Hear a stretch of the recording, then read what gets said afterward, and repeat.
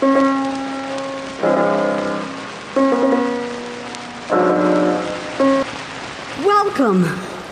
Welcome.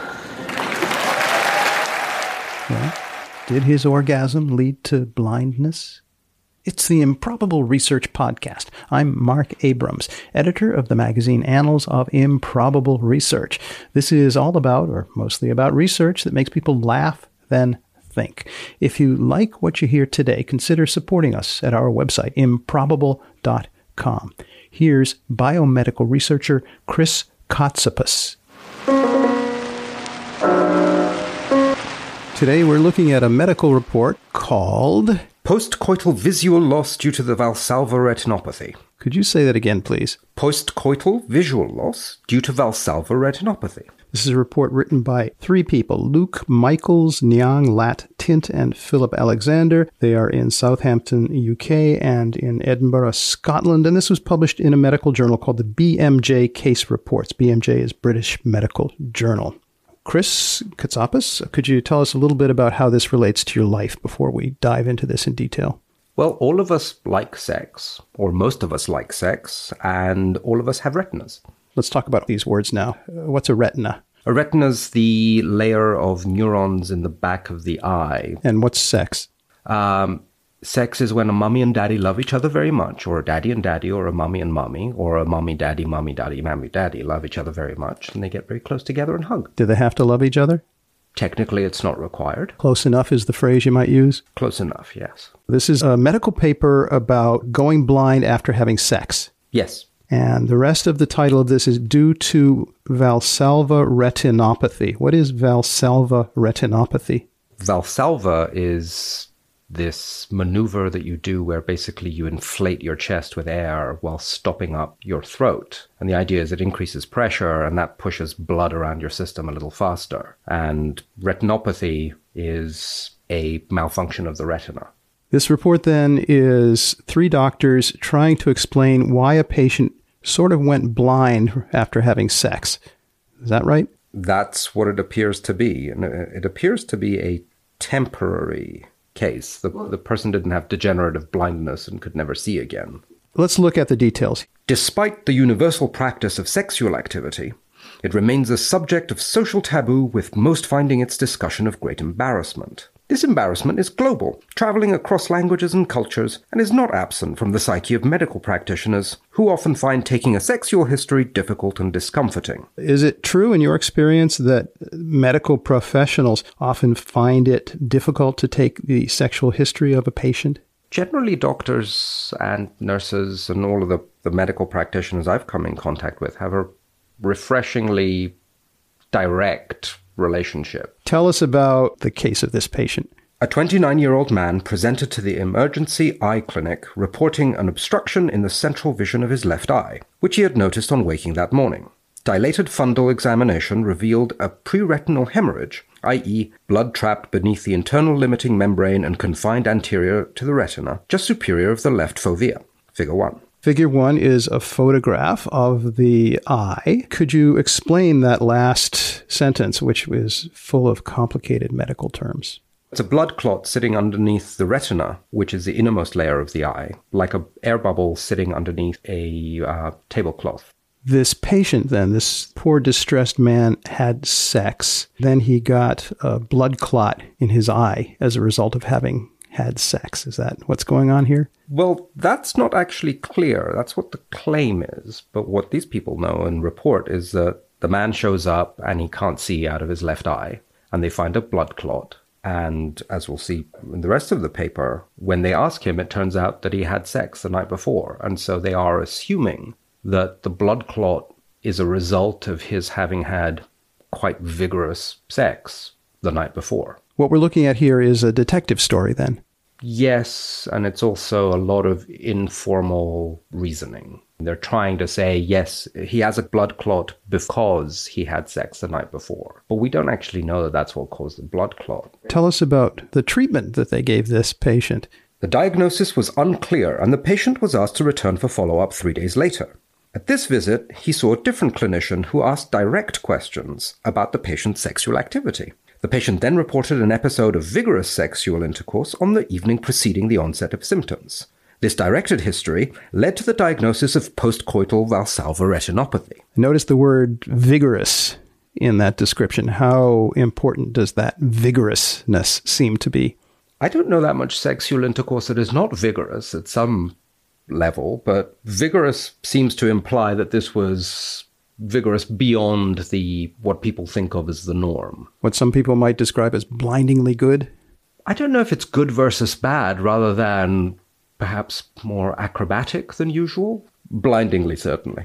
Tell us a little more about what they tell us. Although medical practitioners do not regularly link sexual activity to ocular disease, except for cases involving sexually transmitted infections, popular culture would suggest patients are more aware of sex-induced Valsalva retinopathy than physicians, with folklore stating that excess masturbation can lead to blindness. That was a long sentence. Could you sum that up? Masturbation causes blindness, and so people should have known this was a thing. People believe that anyway. Right. There's no actual medical evidence that it does. What they're trying to argue is that there may be a grain of truth to that old folklore that masturbation causes blindness, and this is actually the mechanism. If you strain too much during sexual activity, you go blind. This medical report talks a little bit about the history of doctors trying to figure out whether that was true. The relationship between sexual activity and retinal hemorrhage was first described in a case series of 6 patients by Freeberg et al., who also noteworthily mentioned that none of the patients revealed the circumstances through which their vision loss occurred, until specifically questions about predisposing activities that led to the event. Specifically questioned. It's a detective story. It is a detective story. And it's the story of earlier detectives, generations of detectives who are trying to figure out this same kind of problem. Certainly. You couldn't say that doctors were blind to the possibility. I think they might have been flying blind to a certain extent. Okay, you could say that then.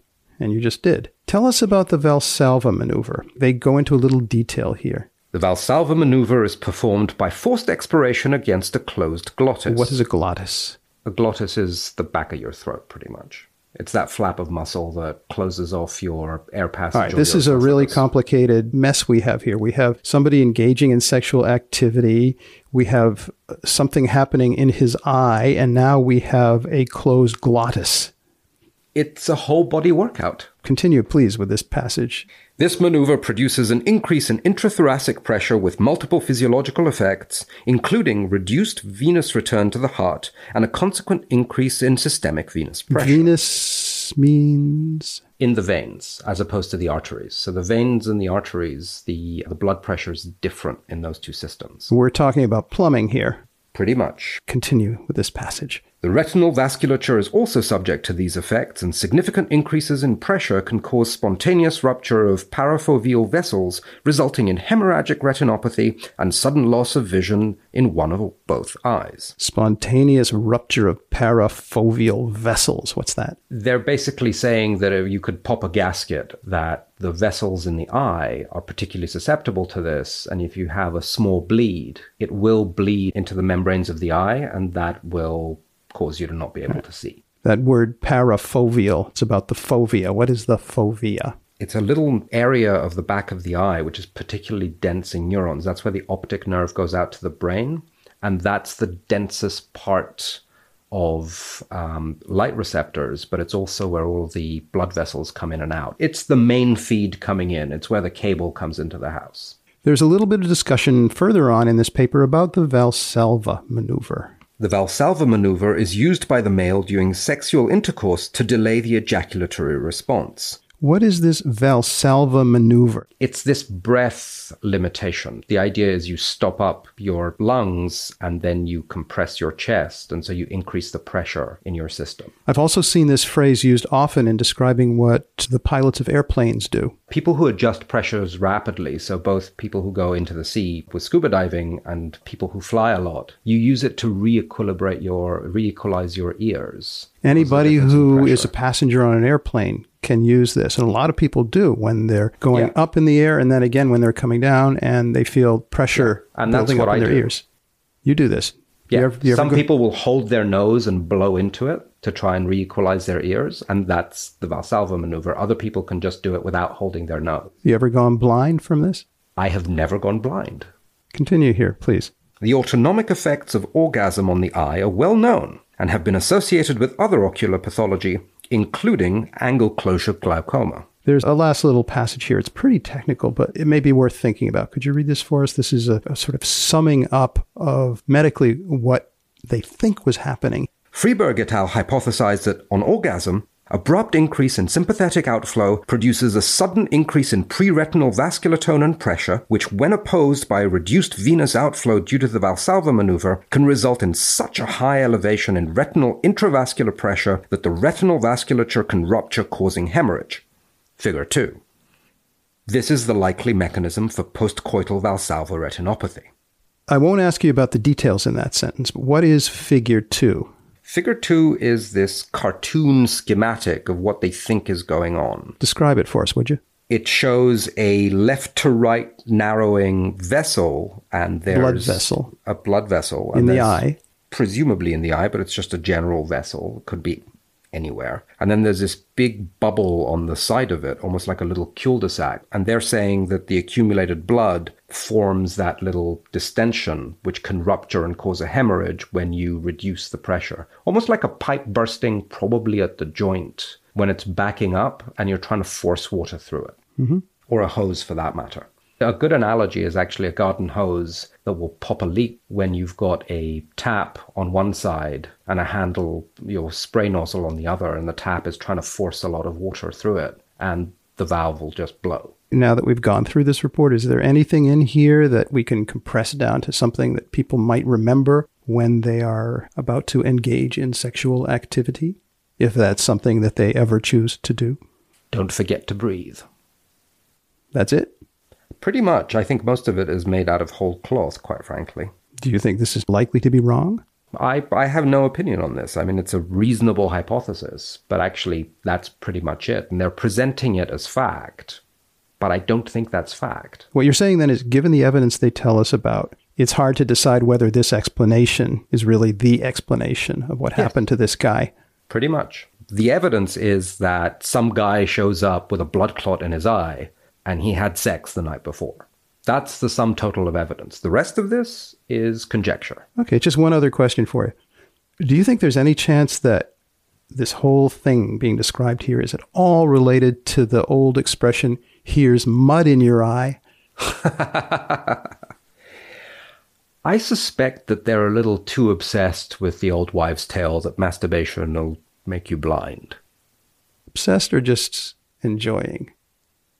The fact that they say that patients all know this and medical professionals don't is kind of strange.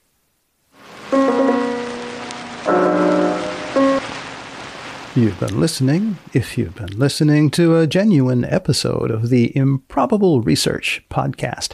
I invite you to subscribe to the magazine, The Annals of Improbable Research. 6 new issues a year. Get yourself some back issues, too. Also, get lots of details about the Ig Nobel Prizes, upcoming events, what's in the magazine, and about how you can help and be part of it via our Patreon. All of this at our website, improbable.com. It's possible that Seth Glicksman is the Improbable production assistant. Next time on this podcast, we'll look at something or other. Until then. Goodbye. Goodbye.